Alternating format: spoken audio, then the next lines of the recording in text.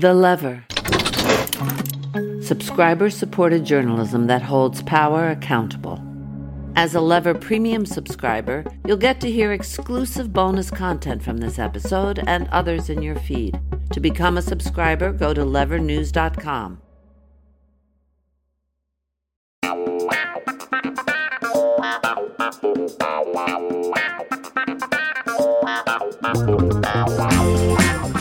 Hey there, and welcome to Lever Time, the flagship podcast from The Lever, an independent investigative news outlet. I'm your host, David Sirota. On today's show, we're going to be talking, of course, about the midterm elections. With less than 2 weeks until Election Day, recent polls show pivotal races getting tighter and tighter for Democrats across the country. Lots of fears that the Democrats are going to wildly shit the bed. For today's discussion, I'm going to be joined by MSNBC host Chris Hayes. I spoke with Chris about all things midterms, the good, the bad, the encouraging, and the terrifying. Then, I'm going to be speaking with journalist and author Anand Giridharadas about his new book, The Persuaders. There's a lot of sound and fury in the world right now, a lot of noise, but not a lot of persuading. I spoke with Anand about the power and necessity of persuasion in today's hyper-polarized political environment and what it actually takes to change someone's mind and win them to your cause. This week, also, our paid subscribers will get a bonus segment, which is the extended conversation I had with Anand. We ended up talking for almost an hour and had a really, really good discussion. I mean, we went really, really deep. Make sure to check it out. If you want access to Lever Time Premium, head over to levernews.com to become a supporting subscriber. That gives you access to all of our premium content, and you'll be directly supporting the investigative journalism that we do here at The Lever. Speaking of which, if you're looking for other ways to support our work, do us a favor. Share our reporting with your friends and family. Leave this podcast a rating and review on your podcast player. The only way that independent media grows is by word of mouth, and we need all the help we can get to combat the inane bullshit that is corporate media. As always, I'm joined today by producer Frank. What's up, Frank? Not much, David. I'm feeling a little nervous. I'm feeling a little anxious. You know, we got these big midterm elections coming up, and normally this is around the time that all of the corporate media starts putting out their stories of like, oh, it's all going to be bad. Everything's going to be terrible because they need conflict to report on. But I feel like this cycle, we're seeing a bunch of quantitative data that is showing us that this might actually not be a good year for Democrats. I mean, it seems pretty bad. It's a party that has, up until this point, not really campaigned on the economy or economic issues in the middle of an economic crisis. And I think the potential for bed shitting is very high. And I think we all have to acknowledge that. I don't think that's automatically what's going to happen, but I definitely think the potential for it is very real. And look, if you've listened to this podcast, if you've read The Lever, if you know my work over decades, one of the things that I've been saying, we've been saying for months and months, really years, is that you can't expect to economically pulverize people and then have an election, try to avoid the economy, and expect that things are going to go well. I mean, it's not me that created the notion of, quote, it's the economy, stupid. That was the Democratic Party back in the Clinton era, right? So it's incredible that the Democrats, it seems, have kind of, at least up until this point, forgotten that lesson. Now, before we get to our first interview, I just want to say there is something that I'm very excited about personally. And I just want to let everybody know, because what you're listening to right now, this is a safe space here for Phillies fans. I grew up in Philadelphia, as most of you, many of you know. I am a huge Philadelphia fan generally, of the city, of the place. You can take the boy out of Philadelphia. You can't take the heart out of Philadelphia. I live in Denver. And so the Phillies being in the World Series, I mean, I am super psyched. I'm not that huge a sports fan anymore, but come on. This is a safe space for Phillies fans. I hope everybody listening is cheering on the Phillies. And I mean, like, if you're rooting for the Houston Astros, like, what are you doing with your life? Like, seriously, what are you doing with your life? Frank, are you into this stuff? Oh, not at all. Not in the slightest. I spend zero of my time on professional sports, but I am from New Jersey, so by sheer proximity, there you go. Adjacency. Sheer adjacency. By sheer adjacency. I am supportive of the Phillies. Fuck the Astros. Absolutely not. There's actually a really great video going around of Ted Cruz at one of the series games. Very enjoyable. And the audience just telling him to go fuck himself. It is highly recommend. Yes, I think he was at the Astros-Yankees game. And by the way, one last thing, my son and I pulled out my old baseball card collection. It was like that scene in Raiders of the Lost Ark where they find the Ark and they're like pulling it out. They're like uncovering it from like thousands of years ago. My son and I pulled out this old unsealed box of baseball cards, and I found my 1974 Mike Schmidt card. Mike Schmidt, of course, also one other point to make. Mike Schmidt, the greatest third baseman of all time. And if you have a problem with me saying that, if you think that another third baseman is better than Mike Schmidt, sorry, you're just wrong. Mike Schmidt was the greatest third baseman of all time. So I found my 1974 card, and my son and I had a great, like, almost like cliched classic father-son experience getting ready for the World Series. All right, that's it for sports talk. I don't know what any of this means, but it sounds very important to you, and I'm very excited for you and your son. It was really great. I also showed him my autographed 1986 sneakers from Charles Barkley that Charles Barkley gave me as a child after a game. I swear to God that happened. I swear to God I have those sneakers. And by the way, those sneakers were the subject of an episode on ABC's The Goldberg. No joke. The Goldbergs. No joke. Anyway, all of that sports stuff aside, I know there are some people who are listening who are like, so annoying that you're talking about sports. I'm here for the politics. I get it. Yeah, me. I get it. I know. Like, right. Producer Frank is your proxy. So we're going to get to the politics right now. For the first half of today's show, we're going to be talking about the midterm elections. Now, look, we here at The Lever don't usually parrot the talking points of the Democratic establishment. Actually, I shouldn't even say usually. We do not parrot the talking points of the Democratic establishment. But I think it is safe to say that this year's midterm elections are actually some of the most important elections of our lifetime. I think that's actually true. 6 high-profile Senate races will decide control of the upper chamber and whether or not President Biden will become effectively a lame duck president, potentially for the second half of his first term. State legislatures and attorneys general races will most likely determine the fate of abortion rights and abortion access across the country. And secretaries of state races could potentially end with pro-Trump election deniers overseeing elections in pivotal swing states during the 2024 presidential election, which could lead to a full-blown constitutional crisis. I think those are all facts. Those are not just like Democratic Party talking points.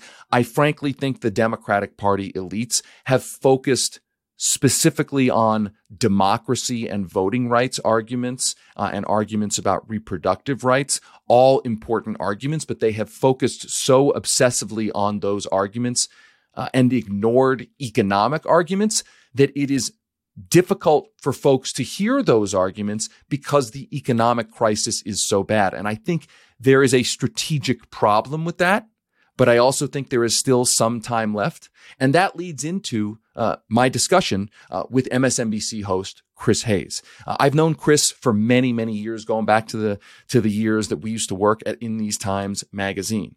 I spoke with Chris about the stakes for this year's midterm elections, the responsibility of the media in covering unprecedented threats to democracy, also the responsibility of the media to cover economic issues in a way that centers workers, something that the media often doesn't do.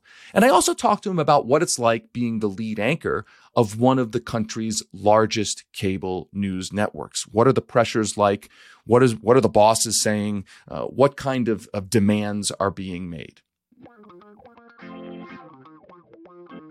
I've come to this revelation that anybody who is not going completely insane right now is like a hero. Like seriously, climate apocalypse, like election apocalypse, like inflation, like the pandemic is still going on. Like anybody who's like sort of keeping it together, like you are a fucking hero if you're sort of keeping it together. And actually having this revelation makes me like less mad at like little things like, oh, okay, look, that person's just like, they're barely keeping it together. But you know what? Everyone's barely keeping it together. I don't know if you feel that way. I feel that way. I mean, I definitely like, it's the most cliche thing in the world, but the serenity prayer is really key to me. Like, what can I control? What can I not? Because I think sometimes you end up in this position where it's like, it's up to me. You know, I take the job I have very seriously. It's like, I have to like save American democracy. And it's like, I can't control any outcomes. I can't control any outcomes. I could do good work. I could focus on what I can control. But if I try to focus on things outside my control, I will go insane. And so I really try not to, but it's very tempting to be drawn into worrying about things you can't control. I cannot control most of the things that I worry about. And I just try to keep retelling myself that because it's the only way that I can stay sane. But yes, the pull is very strong not to stay sane. Right. And the other thing is that knowing that you can't control those things is an insanity creator when the things you can't control are like super terrifying and scary. Like, you know, like climate apocalypse and fascism and like, I mean, like those two. Those are the top of the list. Right. So it's kind of like insane creating to know you can't control it. I mean, I kind of use it for the climate. I kind of use the metaphor. It's not even a metaphor. It's actually true. We're on a spaceship. The life support system is burning. Lots of us know the life support system is burning. Yeah. The people in the cockpit of the spaceship, in large part, have decided to bar the door closed and allow the life support system to burn. Yes. And you're like, yo, we're all on the spaceship here. What, like, and it's amazing that you can be on the spaceship knowing that's happening and remain, you know, mildly sane. And it goes for inflation and it goes for the election. So let's get right into the election. Let's just get right into that. Yeah. We reported here at The Lever that Republicans have spent $44 million on TV ads focused on the economy and inflation since Labor Day. During the same time, Democrats only spent about $12 million on ads focused on the economy, less than 7% of the party's total. Why do you think up until now, Democrats have not been talking as aggressively about the economy, even when it's statistically, according to the same polls, the most important issue to voters? I mean, I think there's two reasons, right? One is that there's always this question of what the issue space is going to be and how much you can define it. So I do think that, like, I think it was a perfectly reasonable and I think effective for a while tactical decision after Dobbs to be like, look, we just got handed an issue that we own 65-35 in an environment where we didn't have this, and also that we care about. We should take advantage of this because if you're the party in power and 8% on inflation, it's an uphill battle, right? So you have to tell some kind of story. And I think some people have. And I think actually the stuff that Biden's been doing about the fact that like they will cut Social Security and Medicare and want to do that and are announcing it ahead of time. I think they probably should have focused on that earlier. But I always think it's this tricky thing where it's like, it's not just what your message is, it's what issue are you bringing attention to at a given moment. And when you're the incumbent party, and again, this is the brilliance of running an opposition campaign when inflation's 8%. You don't have to do anything or say anything or have any solution. Like literally Todd Young, the senator from Indiana, like just has a picture of him at night, like filling up his car isn't even in the frame. He's like at a gas station. He's like $4 gas. And it's like, that's it. That's like literally the sum of the message. Right. And by the way, the response should be like, dude, why aren't you talking to your oil donors about this? And I think, look, I do think the kind of populist message on this stuff and the stuff that I think Katie Porter has trotted out and Elizabeth Warren, which is like, there's price gouging, there's profits going to the top. Even if I think like, as a macroeconomic analysis, there's like arguments to be had about how much that's the driving factor. At a political level, you got to give people something. The other thing I'll say that's like really depressing to me, and it's something I've really changed my mind about. You don't get any credit for stuff that you did. You just don't. And again, like I've just come around entirely on this. You do stuff because it's good. For a few reasons. You do stuff because you deliver stuff because you believe in it. It also builds longer term, durable political benefits, right? Like you see how hard it is to take away the ACA. You see how Medicaid expansion. You'll see how hard it will be to to claw back the student debt stuff, right? So that, in a broader political sense, all that stuff is good. It's good policy and good politics. In the narrow sense of like, does it help you win the election? I don't think it does. Like, I just think that stuff like basically comes out in the wash. People are focused on their problems. Understandably, that's how democracy works. And so, I saw this great write-up in Politico where they were like talking about like some pollster like testing like messages on like, here's all we accomplished. And it was like the lowest testing message. People were like, I do not want to hear it. And I don't blame them for not wanting to hear it. It's like, it sucks when prices go up 8% and rent particularly is like through the roof. So I totally get that. But I do think it's a difficult terrain to message in. To come back to your original question, I think the tactical play they made a lot of sense. There was a lot of data to suggest it. I do think that like in the last month of the election, you have to talk about the economy. I want to reiterate like your point about the permanent campaign. That is always what I internalize that term to me. That's an old political term, the permanent campaign. And the permanent campaign isn't a campaign to be like, hey, look what we did. Hey, look, every election, especially now, is essentially a grievance election.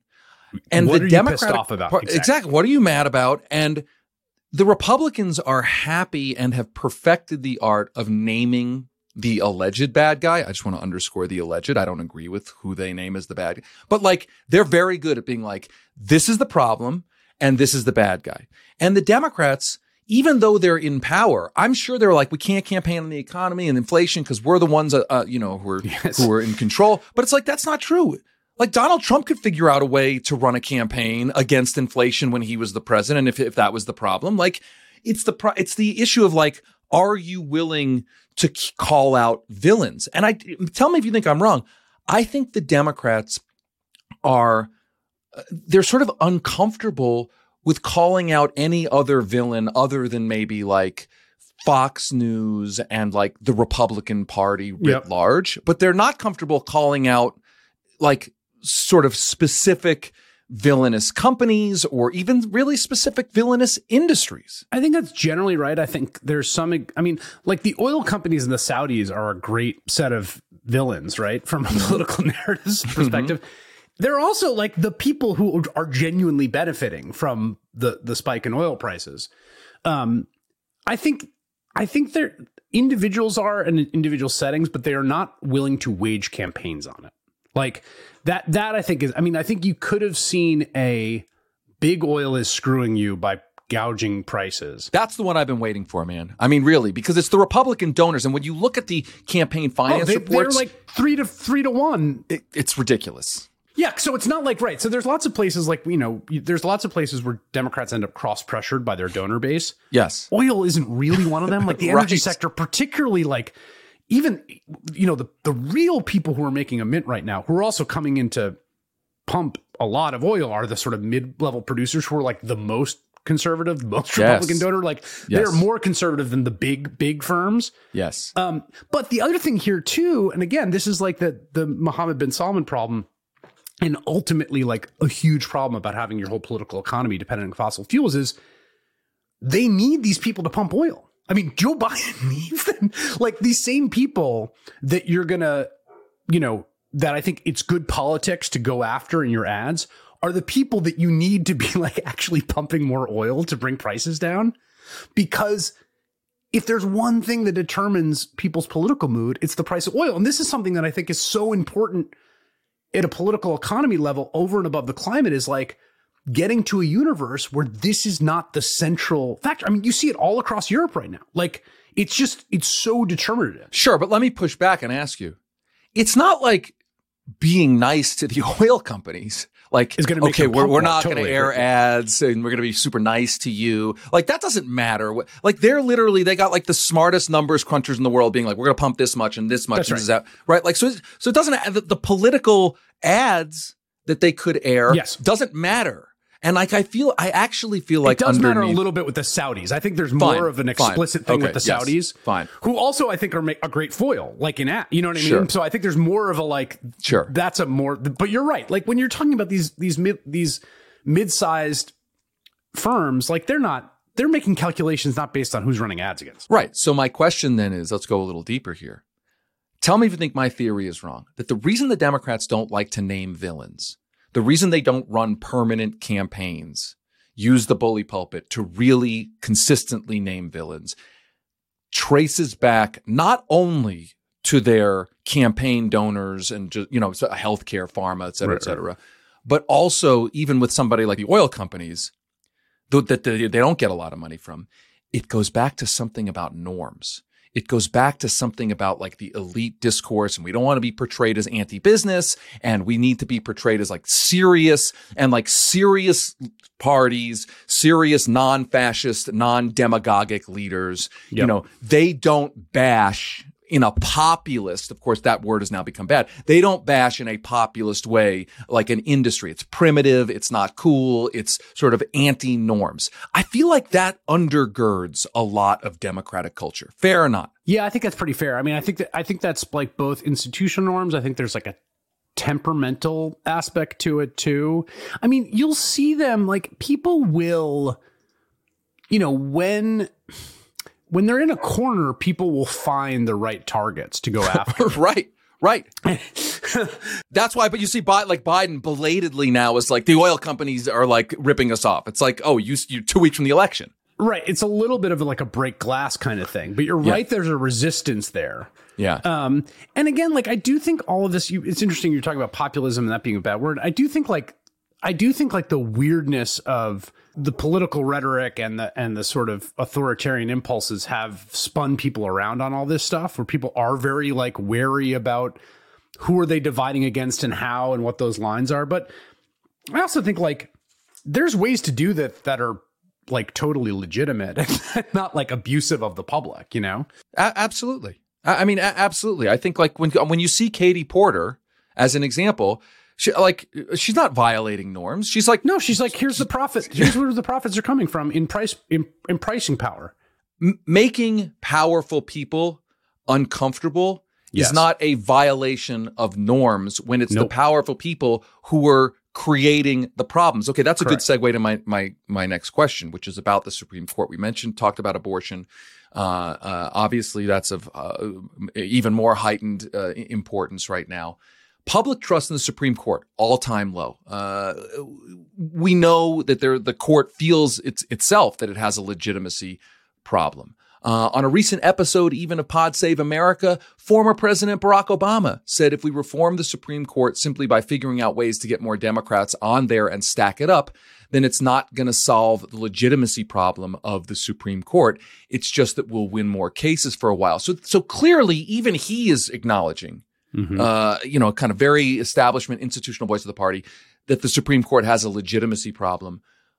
Why do you think the party leadership has been very, very hesitant to kind of make a political argument about the court as an institution beyond just saying it's like there's a discordance between like the court is ruining the entire world, which I effectively believe on climate, abortion, et cetera.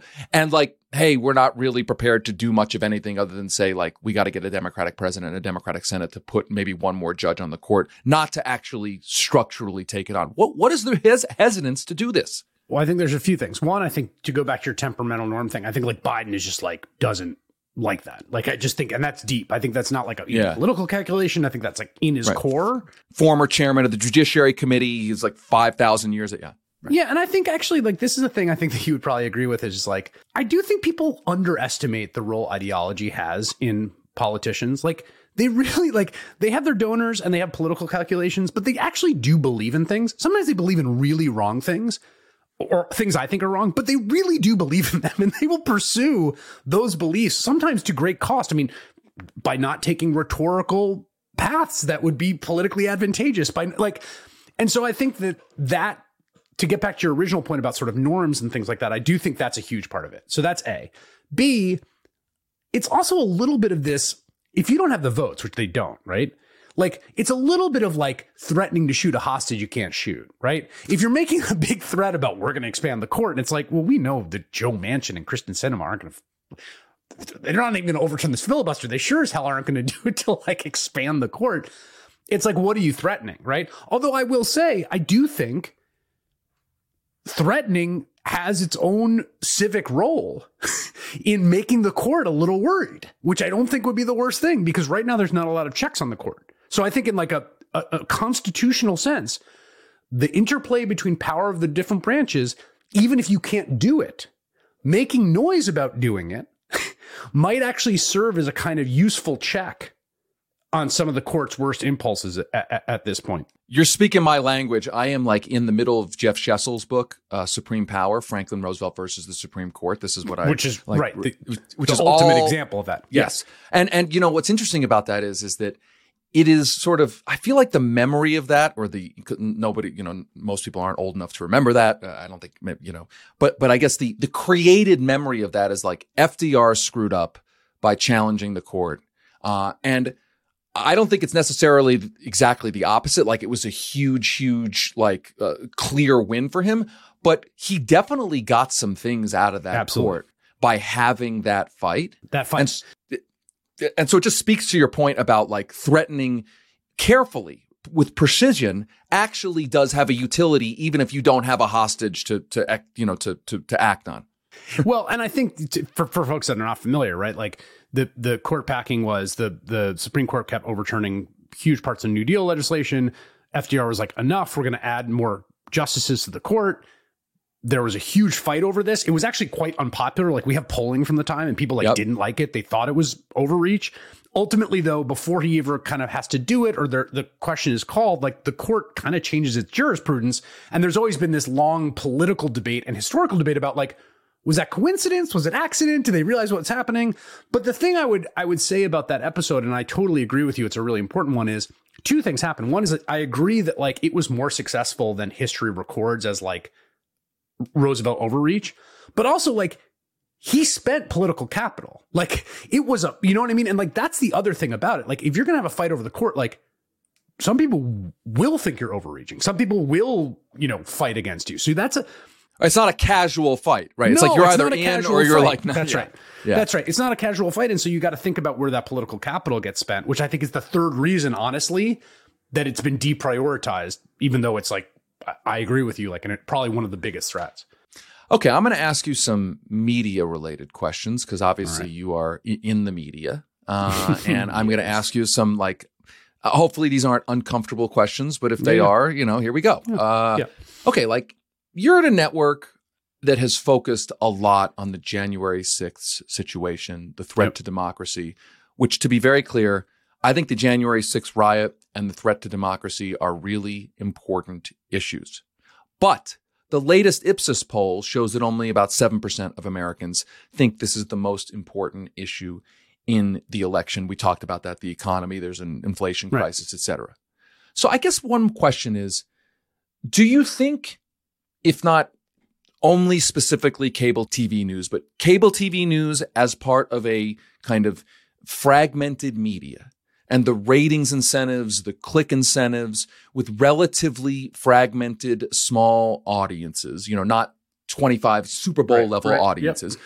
Do you think that contributes to or creates the incentive system for a discourse that like doesn't focus on, for instance, macroeconomic issues, or there's more of an incentive to focus in on something like a more cinematic, like the January 6th and the threat to democracy? Are those incentives? Is there a problem there? I mean, I'm writing a book about this right now, so I've literally a book's length of thoughts. I mean, first of all, I would say the attentional incentives draw on everyone. In fact, the intentional incentives that I used to find the most intense in cable news are now on everyone. Every Patreon, every podcast, every TikToker, everyone is fighting the same intentional battle. And you will see it's like, wait, why is this Twitch streamer beefing with this Twitch streamer all of a sudden? I thought they were just doing a thing about like either politics. And it's like, no, because they need eyeballs. And like what gets eyeballs is beef. So it's like everyone is operating under some set of attentional incentives. Those intentional incentives are also going to be very different than what pollsters say is, quote, the most important, right? So there's like a few things going on. One is like, I used to tell young journalists all the time, when you're pitching something, like it's not enough to be a topic, it's got to be a story, right? So it's like, yes, what's the number one story? Like prices are up. What's the attentionally dynamic way to tell that story? And we've seen it. Like if you watch local news, here's the family that their milk is up. And like, but what people find, quote, most important to poll and what they will attentionally adhere to is going to be different. And then I also think, like, I've been doing this for 10 years now. I think cable news is good at drawing attention to some things and not good at drawing attention to other things. Partly because it's operating in a medium that has these attentional incentives and constraints.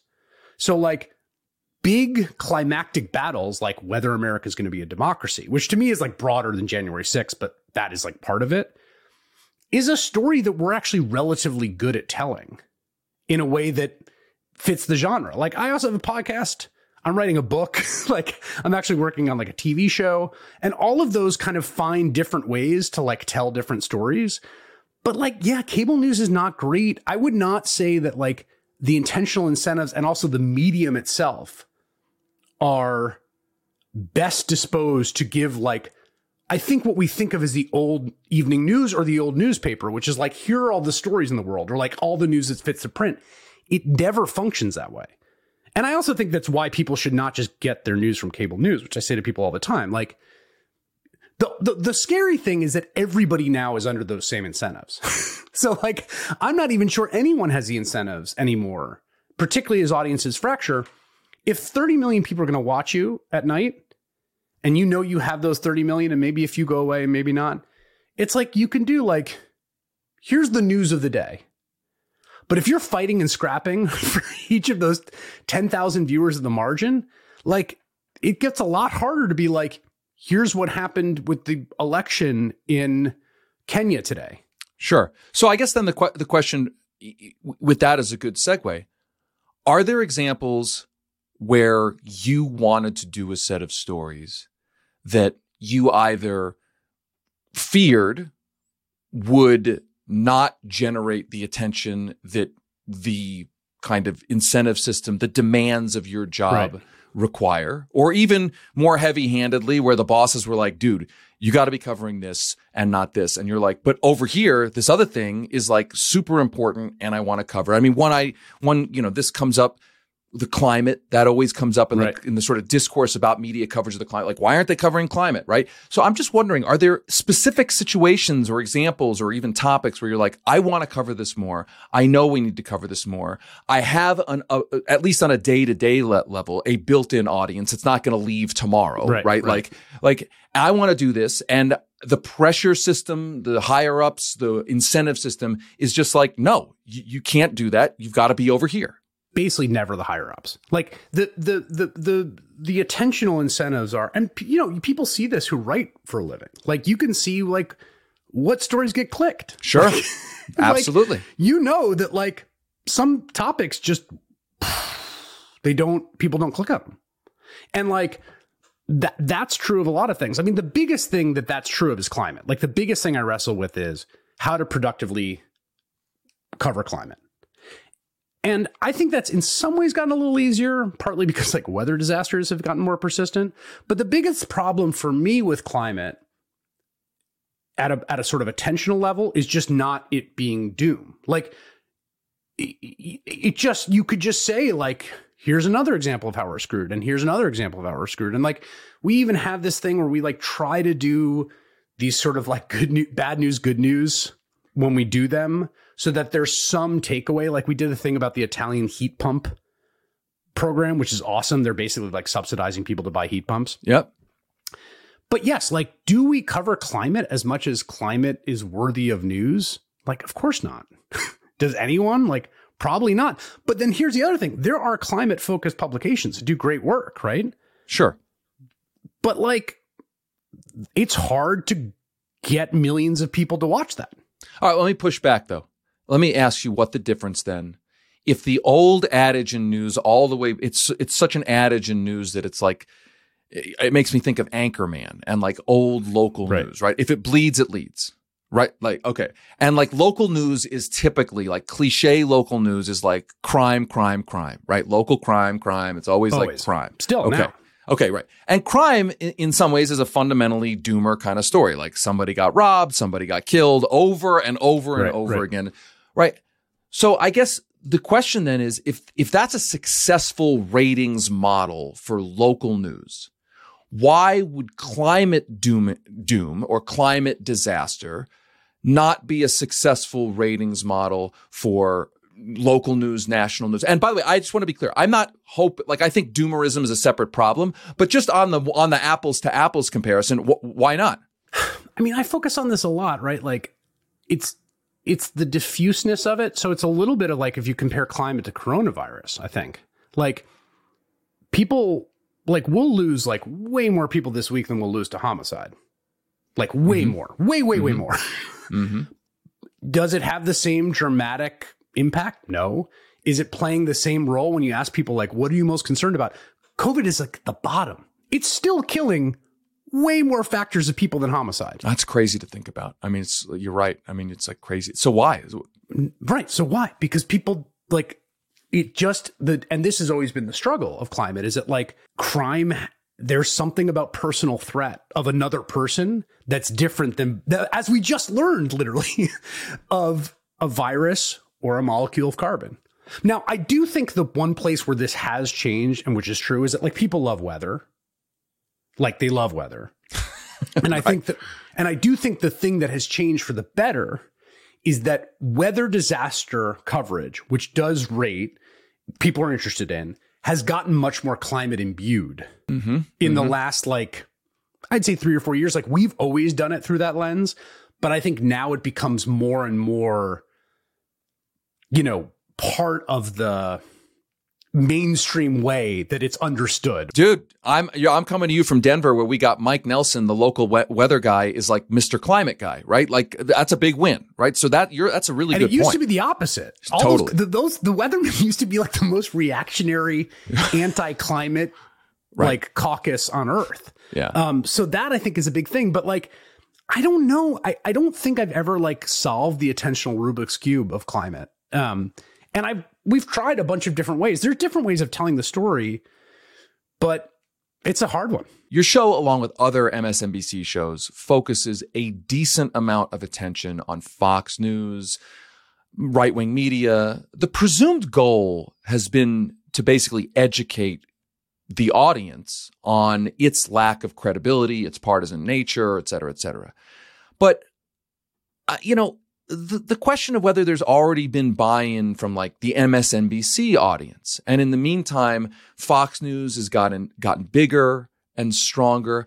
One question I always wonder about is, what is the utility of whether it's MSNBC? I'm not just, isolating that sort of left of center media constantly scandalizing, by the way, on the merits, right? I agree with it, like Fox News and the right-wing media is an evil force, but what is the utility of it? Is there a political utility of it? Because I feel like everybody who watches your show kind of basically knows that Fox News is like, essentially evil, misleading, not accurate, and sort of incendiary in a horrible way. Like, what's the utility of it? Is there a utility of it? I think there's two utilities. One is that like sometimes people say things that are wrong that you want to correct. I mean, just in the same way that like you like argue with people on Twitter or you argue with people on blogs. It's like, this person said that like they think there's weapons of mass destruction in Iraq. And it's like, here's the reason I don't think there are weapons of mass destruction in Iraq. Okay, like, so just like straight correcting the record. Yeah, right, fighting, just public debate, which I think is... Yeah. The other thing I do think is true is like, I do honestly think people who don't... we monitor it much more than our audience does. And like, some of the stuff is like really wildly insidious and people need to... Like, the vaccine stuff, I think like isn't really fully appreciated. Yes. Like, we have... the lowest levels of vaccination of any peer country. We have just seen white deaths surpass the deaths of people of color. We're seeing like it's coming out in this like stark lives terms. Like more people are dying, more white older people are dying in the most conservative parts of the country because like causally 100% of the messaging that has been primarily from Fox hammered into people. Yep. And I think it's like, at some level, you can't really understand what's going on in the country. Like, when you look at the numbers, you look at our vaccination numbers, it's like, what is up with Americans?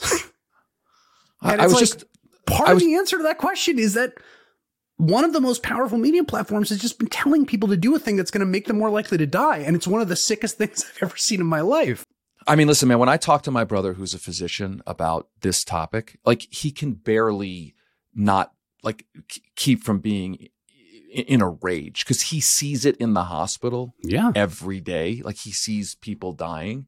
The thing that's crazy, I was talking to a friend about this, the thing that's so crazy, and your point is about Fox is so on point, is like, here is actually an amazing success story of the dysfunctional public health system in America. We created a vaccine with government Even the support. Trump administration, if you want to propagandize for them, just say it.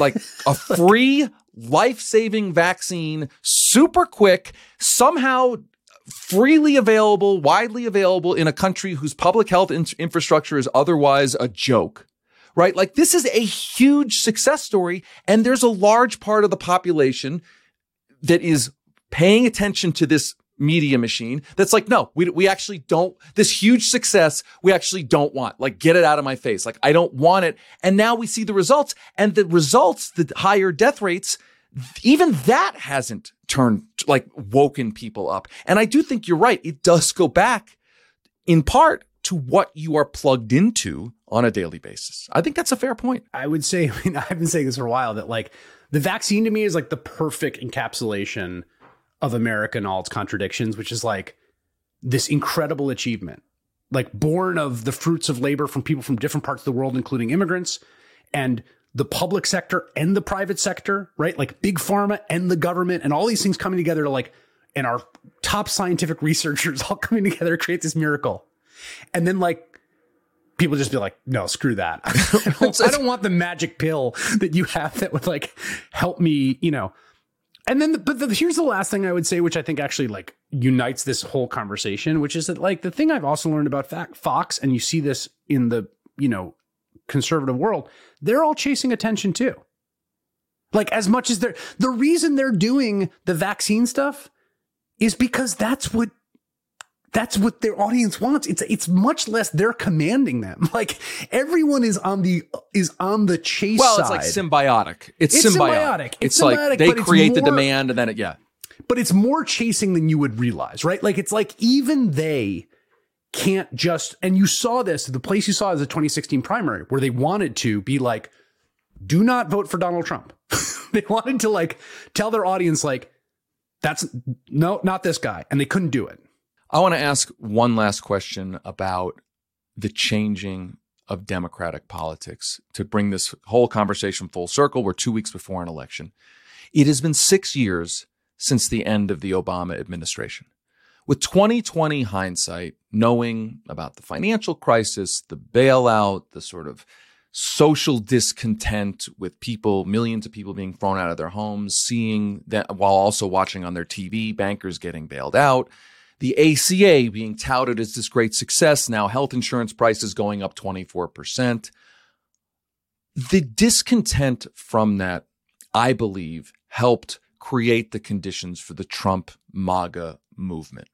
And I wonder if you think there is any reevaluation in the Democratic media space, the Democratic Party as a whole, of the veneration of either Obama himself or really Obama-ism, neoliberalism that led us to this moment. Like, is there a willingness to kind of reevaluate the things that got us to this moment? Or do you think that's just like not a kind of thing that people, liberals, whatever you want to call Democrats, want to even think about? Or do you think things are like changing a little bit? Like, if not, there's an explicit awareness of what's happened, that there's kind of an implicit shift. Well, I think Trump's election changed the way that period is going to be looked at forever. I mean, I think there's a cardinal sin of those years, and it's born partly of the people around Barack Obama, partly of the Fed, but just there was an enormous, more than the bailouts, more than anything, the failure to achieve full employment and to try to get to full employment as rapidly as possible. That's partly born of the austerity measures that come when the Republicans take the House. It's partly born of Ben Bernanke. It's partly born of the people around Barack Obama and worried about deficits and pivoting to deficits. But the central failure was being told you can't get back to full employment when in fact you could have. And I think if you got back, if that recovery wasn't the grinding, terrible recovery it was for years, the politics of the country would be better. Full stop. So that to me is like the big cardinal error. Even though there's individual things like the way they handled mortgages, which was terrible and all that stuff. But the bigger thing to me is like, you got to look at it in international context, which is like, this happened everywhere. Now, partly you could say it happened everywhere because neoliberalism happened everywhere, but like the crisis, its aftermath, and the rise of right-wing authoritarian movements and sort of hard right politics has happened in basically every country across the West and outside. And I think like the causes for that are just bigger than, they're even bigger than neoliberalism. I mean, I think a lot of them have to do with the aftermath of the crisis and the ideological exhaustion of neoliberalism as a model. But I think there's a whole bunch of other factors that have produced it. And I think like in terms of reassessment, it's like the thing about presidents is always like compared to what? Like it's just, you know, it's like a class with a curve. It's like, you know, better than Trump, not as good as FDR, better than LBJ on some things, worse on others, probably better than Clinton. Like, you know, I think the healthiest way to look at presidents is always like understanding what, you know, where they are in that set. But the most important thing I think to draw from that period, and in a weird way, a lesson completely learned by the Democratic Party that they are now paying for through the nose, is full employment, full employment, full employment. All of the things that they got wrong, the last crisis, a lot of them they got right this time. They passed the ARP and they have pushed this economy to 3.5% unemployment. Rapid, the fastest growing jobs we've ever seen. More union and labor power than has ever been seen in my lifetime. And people hate it because there's 8% unemployment. So part of it too is just like, you never get the same set of challenges twice, you know? And like, that has been like a really wild thing for me to watch as someone who has so many scars from the deficit full employment battles of 2009, where there are all these people saying nonsense who are wrong, and all of us shouting that this is madness, and we could have a much faster recovery. We shouldn't be talking about deficits. We shouldn't be talking about austerity. There's all this demand. There's all this bad debt. We need to get people back to work. We need to stimulate to win that intellectual battle, and then find yourself in a macroeconomic environment in the next Democratic administration, which ends up being almost the inverse, where it's like the fastest recovery in ever, unemployment at 3.5%, more jobs created than ever, huge amounts of stimulus spending, $5 trillion over the course of 2 years. Totally unimaginable in scale to me back in 2009. And now you got 8% unemployment and high home and gas prices, and people like, this sucks. I do think that at the beginning of Biden's term, he definitely learned some of those lessons from the early Obama years and put them into play when the American Rescue Plan, I have said from the beginning, was like one of the best things that has ever happened legislatively, frankly, in my lifetime. Like, I can't really remember any piece of legislation that has been that dramatic and that much of essentially a divorce from the austerity ideology. Like, it was like, actually, we're going to intervene in the economy and actually directly help people in the middle and at the bottom instead of sprinkling stuff at the top. Yep.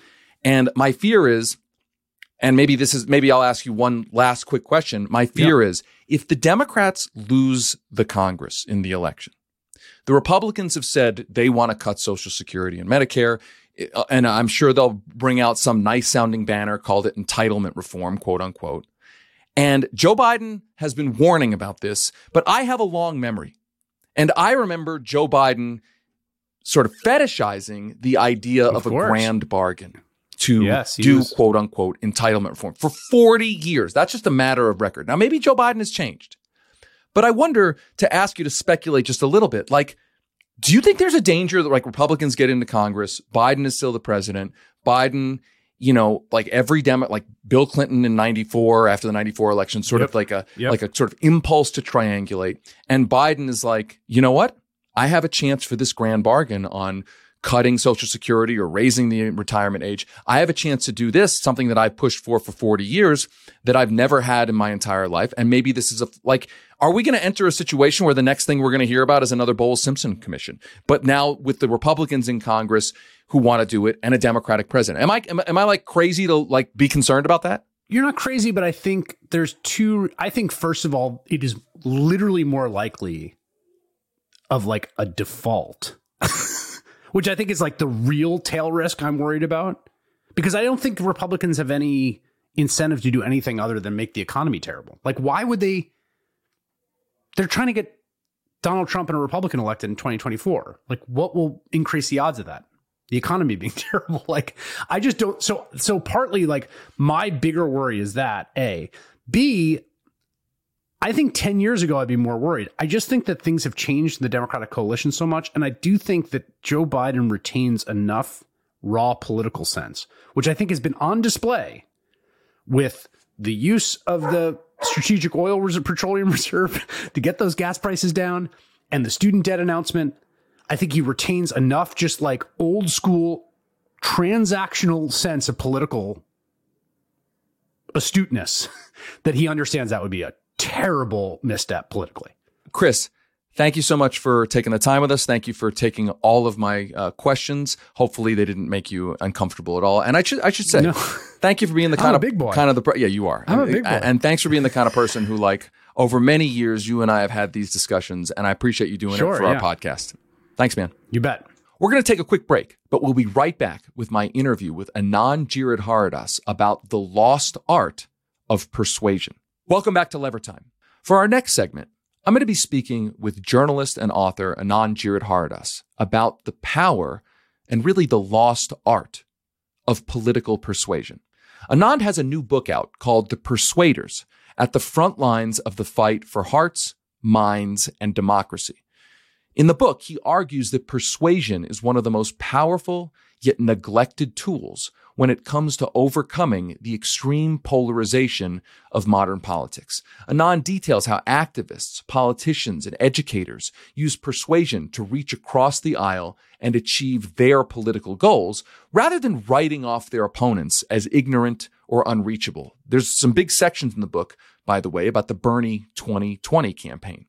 Anand and I had a great conversation and spoke for almost an hour, discussing and debating the topic, going deep. Really, it's one of those discussions that you don't usually have in a 5-minute or even 5-second soundbite environment. So here's that first half of my conversation with Anand Giridharadas.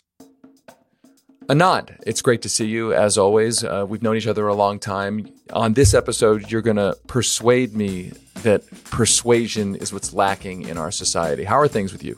Great. It's so good to talk to you. This is a rare case where you're both the interviewer about the book, but you are also in the book. I don't know if that's kind of one of the conflicts of interest that you normally are breaking wide open, but here yes. You are we're just inhabiting that conflict of interest right yes, now. I am quoted in this book about persuasion. We'll get to that in a second. Let's start with the top line here. The book is called The Persuaders: At the Front Lines of the Fights for Hearts, Minds, and Democracy.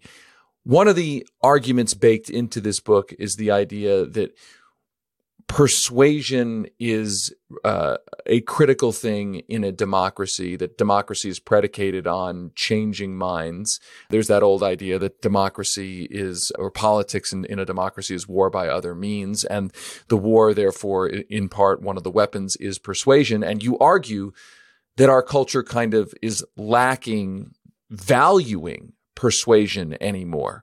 Tell us a little bit more about that thesis, where you came to it from, how you came up with this notion that we're lacking respect for the idea of persuasion in our politics and our democracy. I think if you step back and you say, for all of human history, there's been roughly 2 big theories about how we should make decisions about the future, right? Because shit comes up in any community that we got to make a group decision, right? Do those people get let into the village or not? Is this ceremony allowed or not? Should we drain the lake when the winter comes or not?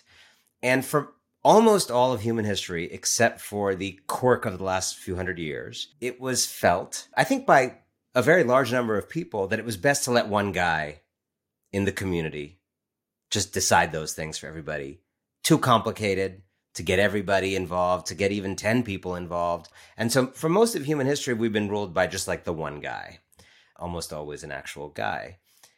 And in the last few hundred years, a quite radical alternative arose, the one that has given you your kind of purpose and vocation, which is the idea that we should actually all make these decisions about the future together, that we should have a like rollicking, roiling, perpetual 24/7 conversation about everything at all times.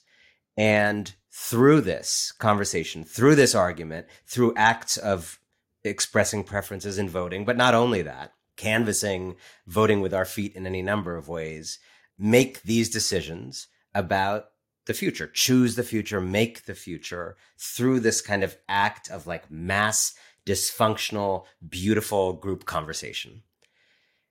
And I start that way to say, this is a very small period of history where this has been the dominant view of how things should be done. It's had a really good run.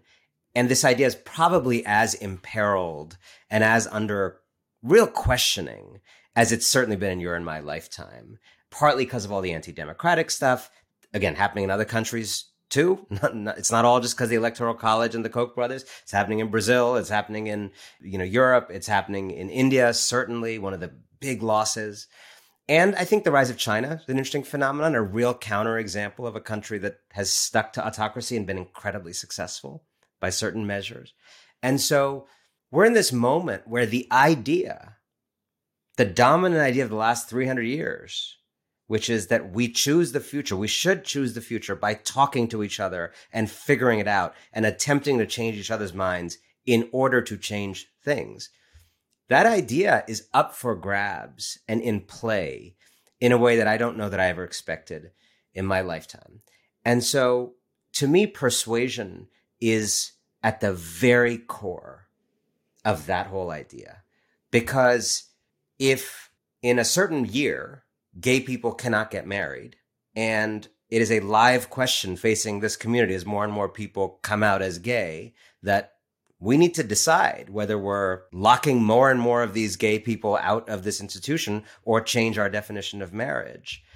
If the idea of you and I talking that through and figuring out what are your values, what does your religion really allow if you think about it more deeply? What is my fear behind this thing really about?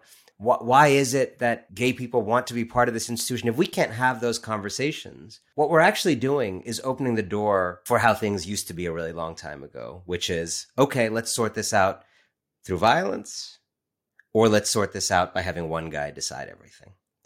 And in a moment where we literally have the rising autocracy and rising political violence, I think it is very much related to this loss of faith in persuasion. And this loss of faith shows up in all kinds of ways. It shows up in benign forms and in malignant forms. I think it shows up in a kind of fatalism that a lot of us have, that I certainly feel about those anti-vaxxers. What are we going to, come on, they're never going to come around. Those Trump people, I mean, if you voted for him once, you voted for him twice, clearly racism is something thrilling for you, so on and so forth. All the way to the kind of very toxic forms where we're not persuading because we want to just overturn election results and we think that's much easier than actually winning an argument. But in a whole bunch of ways, I think our culture has turned against the idea that it is possible to change people's minds. And that is both an empirically false statement, as you know, as someone who's worked in politics and saw arguments make a difference. How you frame a candidate makes a difference. Speeches, as you know very well, make a difference. A movement that in the United States of America, Bernie Sanders' movement, would have been laughed out of town a few years before it won nearly half the states in this country, right? We see it works. We see Donald Trump won the first time and did not win the second time. And the country's, quite different because of that shift in minds that a lot of people had, millions of people had. And so I became interested in people who were resisting this kind of great write-off that I saw around me, a write-off that I participate in myself, whether I'm proud of it or not. Organizers in particular. This is in some ways a book about like the Tao of organizing, about the soul of organizing. And I think what a lot of the organizers and others that I spent time with, what they bring to the table is a deep moral commitment on some of these issues, a deep desire to change the society in very fundamental transformational ways, a real moral commitment to having a society that works for everybody. And yet, what I think most of them that I wrote about in The Persuaders share in common that is different from the rest of us is they fundamentally believe it's possible to persuade. They have ideas about how to do so. They're doing it on the ground every day, and they refuse to give up on people. That doesn't mean they think everybody's in play. It doesn't mean they're trying to go talk to, fascists who are like shooting beer bottles in their backyard for practice. But it means that they view a significant number of Americans as being in, frankly, a perpetual state of moral contradiction, of not being entirely clear about how to make sense of the world. And they view their role as organizers as not just to provoke, not just to offer a policy agenda, but to walk with millions of people, one way or another, in the process of forming a consciousness that will lead to the kind of world they want. And I became very interested in their project and tried to write about it so that we could all learn how to be maybe a little bit more like them. What they're doing comes out of what is called, and certainly used to be called, and to a greater degree, political education in the labor movement, right? The kind of old school labor movement had a piece of it that was about political education, which is, it's about educating people on what's actually going on in the world so that they can arrive at a political analysis. I want to push back, though, on one thing baked into this thesis, which is the idea that we're hostile to, or that we can't be persuaded, or that that's under attack. I often think about the organizer, having done campaigns, having done those kinds of things in my life, where and you tell the story of people knocking on the door, this kind of idea of what, as it's called, deep canvassing. You knock on the door. You're not just there to say, will you vote for this or that candidate, but to actually just hear people talk about where they are politically or on different issues or whatever. And that can be a persuasive moment. That can be a more persuasive way to change communities, people's thinking. But here's where what I worry about is that the minute that door closes, there is a 24/7 persuasion machine being pumped into that house through cable television, through social media. And so it's not that people can't be persuaded. It's not that even regular rank and file folks are against the idea of being persuaded. It's that there's a persuasion machine connected to them through their phone and through their television 24 hours a day. So I think the more micro question is, it's not can people be persuaded, it's how do you persuade people to even realize that they're being perpetually persuaded and frankly manipulated by the most powerful people through that machine, which they may not consider, sort of be conscious of on a moment-to-moment basis, is something that's trying to manipulate and persuade them. This is why I love talking to you. This is the core question that's at the heart of the book. And I think you are exactly right. I saw that when I went to Arizona to actually witness people doing this deep canvassing. One of the guys in particular was just a awful, beautiful example of this, because his consciousness was like, imagine if you printed out 24 hours of Fox News transcripts, and then you took scissors and you just cut different strips of ribbons of the words, and then you just threw them around a room and then picked them back up and assembled them in a different order, and then just had someone read them. That's how that man talked, right? You are absolutely right. But to me, David, that is not a reason for us to be fatalistic about that kind of work of persuasion. That is the reason we need to get involved in persuasion and compete with that. Because right now, you are absolutely right now, and I want to go deep on this because I think this is a really crucial point. The word that I would use here is meaning making. And a lot of organizers use this word meaning making. What the apparatus inside the house and on the phone is doing, the right's extended media apparatus, is what I would call meaning making. A very concerted, quite intelligent, shrewd process of meaning making, which is different from I give you the news, right? Like people think of MSNBC as, people casually will say it's like the left's Fox. Like it's not in a whole bunch of ways, right? And I work with MSNBC. It's not, and it's not for a whole bunch of reasons. The most important reason it's not is MSNBC is like covering, like the thing driving each block is like a thing that happened in Washington or is happening in Washington, right? And it's not like starting with you and your life and what you're feeling, right? It's starting with like this bill is advancing or like this investigation's going on or like this committee is doing this, right? And then it's explaining it to you, and I mean, like your site, very different from MSNBC, but broadly, like in the tradition of media, you in the same way, you like start with like, what's the development? What's the thing that's happening? If I step back and think about what Fox is really doing, or what a lot of these sites, particularly the more out there ones, are really doing, they're not doing that, but for the right. They're starting in a different place. It's kind of like user-centered media, right? They're starting with, what are you feeling? What are you afraid of? What are your anxieties? Your kid came home and said, what about America and slavery? You have to do what kind of training at work now? What? 5% of your time at work? And you're not being paid for those trainings? You got to go to these trainings? And they say, what about people at those trainings? Right? Wait, people in our community now are called Latinx. They're not called Latino or Latina anymore. Wait, what? Like, right? These things, it's kind of interesting. In my town, I used to be able to speak in English to all the cashiers at the Walgreens. I can't anymore. These are the just regular experiences that regular people have all the time. They're pre-political experiences, you could say, right? They're just like, your kid says a thing. You notice something at Walgreens, just pre-political. What Fox and the whole right-wing ecosystem do brilliantly is start from those anxieties you're having. I don't know what research they do. I would love to know more about that. Maybe they get it. They start from that, right? And then they got this truck of wares that they want to deliver to you. But they're not starting, I think as folks on the left do, with like, here's the truck of wares and why it's really, really important that you buy these wares. It's like, oh yeah, you don't like these trainings, huh?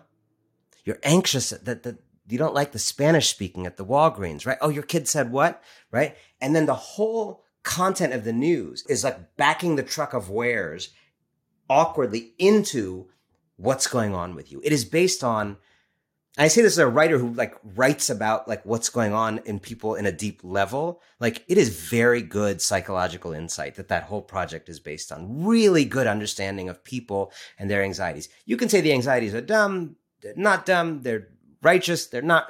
I'm set that aside. People are just having these anxieties. People are seeing these stimuli, and people are just confused by life. People are confused by every new thing that has ever happened in front of them, right?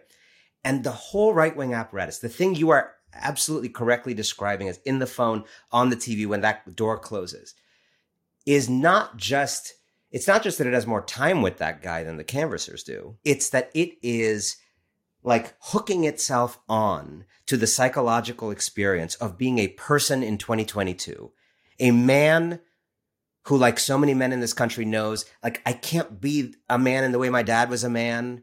And like, my son is clearly able to like be a new kind of man in a way that I'm not like quite figuring out, like, who am I? Right? How many men are feeling that? White people, like, what does it mean to be white now? Like, can I not say things? What is allyship? What, like, right? There's people on all kinds of levels of that, right? From being annoyed at the trainings to being like super woke, but just still like, what do I say? Manufacturing, we used to be a thing we do. Now we don't do it anymore because of permanent normal trade relations with China. Suddenly, the whole concept of like, what does shape of a life looks like? What kind of education you need? Just gone from that town in North Carolina, right? People are feeling these things. And the right is there for them. It is talking them through it. It is meaning making. It is explaining. It is connecting those feelings to the alien invasion on the border. It is connecting that to George Soros. It is connecting that to Black Lives Matter and critical race theory and Kimberly Crenshaw. Like, people don't go to Kimberly Crenshaw by themselves, you know? Right. I mean, it is what it's doing is it's taking their anxieties, their state of mind, and connecting it, or persuading them to connect it, to use persuasion, persuading them to connect it to a specific political project. Correct. And so my point is, and I think we agree, is that it's not necessarily that there's a hostility to being persuaded. It's that the most powerful people in the world have access to and have developed a machine of persuasion that is all powerful. Now, I want to be clear. I agree with you that people, rank and file people who are hooked up to that machine, should not be written off. I mean, yes, like sort of hardcore fascists, sure. Like there are some folks who are down that rabbit hole. But I think back to and you write about this in the book, I think back to the Bernie Sanders presidential campaign, where Bernie went on Fox News, did a Fox News town hall, and there was some consternation about that. He was previously asked, I'm just using these as examples. He was asked after the 2016 election, do you think, it was some question along the lines of, do you think all Donald Trump voters are racist? And he said, no, I don't think all Donald Trump voters are racist. And that was like a scandal. Like that was the idea. And I think that got to the crux of something that you're talking about, which is that there is this idea that we just write off. I mean, you write off 80 million voters as essentially all unpersuadable deplorables. That idea is so fixed in the culture that it was scandalous for Bernie to be like, no, I don't think all 80 million voters are unreachable. And so I do think this is on both sides, right? This kind of tribalism that you talk about. But I also want to take issue with another part of your book. And again, we're agreeing a lot here, but this part of your book also got to me. You wrote, many political campaigns seem to focus more on mobilizing sympathetic voters than on winning over skeptics. Leaders who attempt outreach to the unpersuaded are attacked by their own sides as sellouts. Now, listen, I remember Bernie being criticized for being on Fox News and the like. So I agree with you and I disagree. I agree with you that that if you write off whole swaths of the population, especially if you're in politics, you're basically, if in a certain sense, abandoning the small d democratic project. But I also do think politicians do use this idea of outreach to so-called moderate voters or swing voters as a way to justify actual selling out to their donors. So I guess my question on this is, how do we discern between a legitimate effort to persuade persuadable voters and what I would call an illegitimate effort, which was often used in the Obama years, to use this sort of Obama-ish unity rhetoric, not blue states, not red states, that ends up being a veneer for a kind of donor class agenda? Like, how do we discern between the two? That's such a good question. Something I thought about a lot. So let's do this using a specific example of a topic area of policy, healthcare, right? In many ways, and I recognize it's a subtle thing, so this may not be obvious. I'm glad we're teasing it out.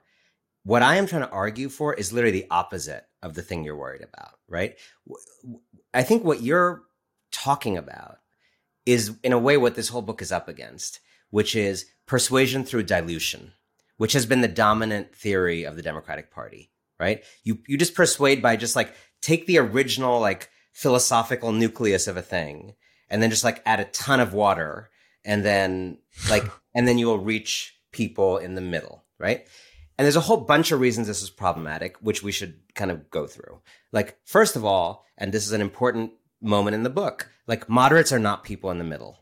Right. And I really learned this from Anat Shenker-Osorio above all. Moderates are people who have not yet committed to one dominant moral frame. Right. Like, you're not a moderate just because you want really progressive things, David. You're not a moderate. The real sense in which you are not a moderate is your worldview is very baked through a lot of reading, experience, whatever. Right. If anyone who has ever spent any time talking to voters knows that, thankfully, most people in this country are not like you and me. Like most people are just like living their lives, doing normal things, like taking care of their kids, right? And so it is very normal to have conversations with voters in which they're like, I hate socialism, but I believe, I had this so much when I was covering the Bernie campaign, right? Like, I hate socialism, but Bernie really seems like he just seems to fight for. Yeah, I mean, this is like right. It's like get the government hands off my Medicare. That's what that is. All of it, right? Yeah. And so the dominant story of the Democratic Party is persuasion through delusion. So let's take healthcare. Like, let's start with like the lodestar idea. I think someone like Obama would agree that like the core philosophical nucleus of like what he's pursuing is like everyone having healthcare, right? And then you water in the hope of reaching people, and you get private insurance as the lead, not, of course, universal. I mean, all the things you know, right? And the hope is you'll get Max Baucus, and you'll get this, and you get maybe some Republicans, and you'll clone Romney's ideas, and maybe all of that, right? That has been the dominant frame. What The Persuaders is interested in as a book is people who have actually an opposite theory, which is persuasion through standing very firmly in conviction of a more demanding set of ideas, and outreach that is rooted in the power of that standing firm in conviction, right? So again, to stick with healthcare and make that transparent, it was actually the opposite of what I just described with Obamacare. It is advocating for something like Medicare for all and sticking to that. And then saying, and I think this is where progressives have some answering to do in terms of the selling of stuff like this. I think there are ways to talk about Medicare for all or some equivalent thing that are frankly way more outreachy in their approach. Right? So this is not outreach through not doing Medicare for all. It's outreach through, like, first of all, I would call it freedom care. I don't know why it's not called freedom care. Like, have you met American? Like, you know what I mean? Like, let's like work with what we've got here, people. Right? Like, I listened to so many Bernie speeches about it that I admired. I listened to Elizabeth Warren speeches about it. I listened to AOC speeches about it. Eloquent, powerful. Bernie, like, healthcare is a human right. Here's the problem. Right? I don't know if you wrote those speeches. Like, the problem is the people who don't like universal healthcare also don't like human rights. You know what I mean? No, listen, you're speaking my language. I mean, I'll cut to the chase here. Like, listen, there were some of us in the campaign who were saying part of the message needed to be, and I don't just mean this for the campaign, I think for the whole Medicare for all movement, because we're talking specifics here. Let's talk about how that unshackles you from your job. Correct. Let's talk about how that unshackles small business, even big business, from the rapacious health insurance industry and its bureaucracy and paperwork and horribleness, right? Like, that's a part of the message that you're not backing away from. You're not watering down the Medicare for all message. You are expanding the imagination about what it would actually do. And that Correct. Is, I think, a very, very, very persuasive argument. So I think you're making a really, really good point here that persuasion doesn't mean water down into nothing. It means think about how to have your argument meet people where they are rather than necessarily where you want them to be. And that goes back, frankly, all the way to Saul Alinsky. I mean, that was Saul Alinsky's whole thing. You got to meet people where they are, not where you want them to be. To stick with this example, I mean, I think sometimes this is a huge overgeneralization, but I think it has truth in it. If you think about the left very broadly defined, moderates, progressives, liberals, like whoever's in that enormous bucket that votes for Democrats most of the time. In some ways, we have a little bit ass backwards right now, which is the things we do end up being diluted, but the way we read to a lot of Americans is like as extremist, right? And I kind of think we need to flip that around.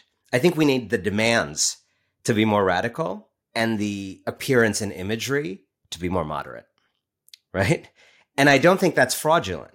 Like, I actually think Medicare for all would, practically speaking, be the single greatest expansion in the lived experience of liberty in this country in a long time, right? And, and I think there's a whole missing language. It's freedom. Right? It's also like healthcare is like, those kind of bills are just like the biggest stressor in marriages. Let's talk to people about their marriages. Like, do you want to like have a more joyous marriage? There's a whole level at which we're not communicating with people about what this stuff is. So I'm really glad you asked that, because I think in a way what this, and you look at who I interviewed, right? This is not a book with like Larry Summers as a character, or like, this is a book about very committed progressives, radicals in many cases, people who I think are as credible in their worlds as being like, pretty clear stick in the muds for a set of ideals, not compromisers. What they are all interested in, that I think not enough of us are interested in, is why aren't these ideas like bigger, and why aren't they reading to more people as their ideas, as their intuitions manifested into policy? And so I think the alternative to persuasion through dilution is persuasion that is grounded in deep conviction and oriented towards moral outreach, psychological outreach, emotional outreach. That's it for today's show. As a reminder, our paid subscribers who get Lever Time Premium get to hear our bonus segment, the second half of my conversation with Anand Giridharadas about the power and the lost art of persuasion. The whole Fox apparatus, as we were talking about, has been built in this period. And it's not occurred to anybody that, wow, that's a pretty interesting phenomenon. Like, what would it look like to build something like that for us? And please be sure to like, subscribe, and write a review for Lever Time on your favorite podcast app. One last favor to ask. If you like this podcast and our reporting, please tell your friends and family about The Lever and the work we're doing here. Forward our emails to them. Encourage them to subscribe. The only way independent media grows is by word of mouth. So we need all the help we can get to continue doing the work that we're doing. Until next time, I'm David Sirota. Keep rocking the boat.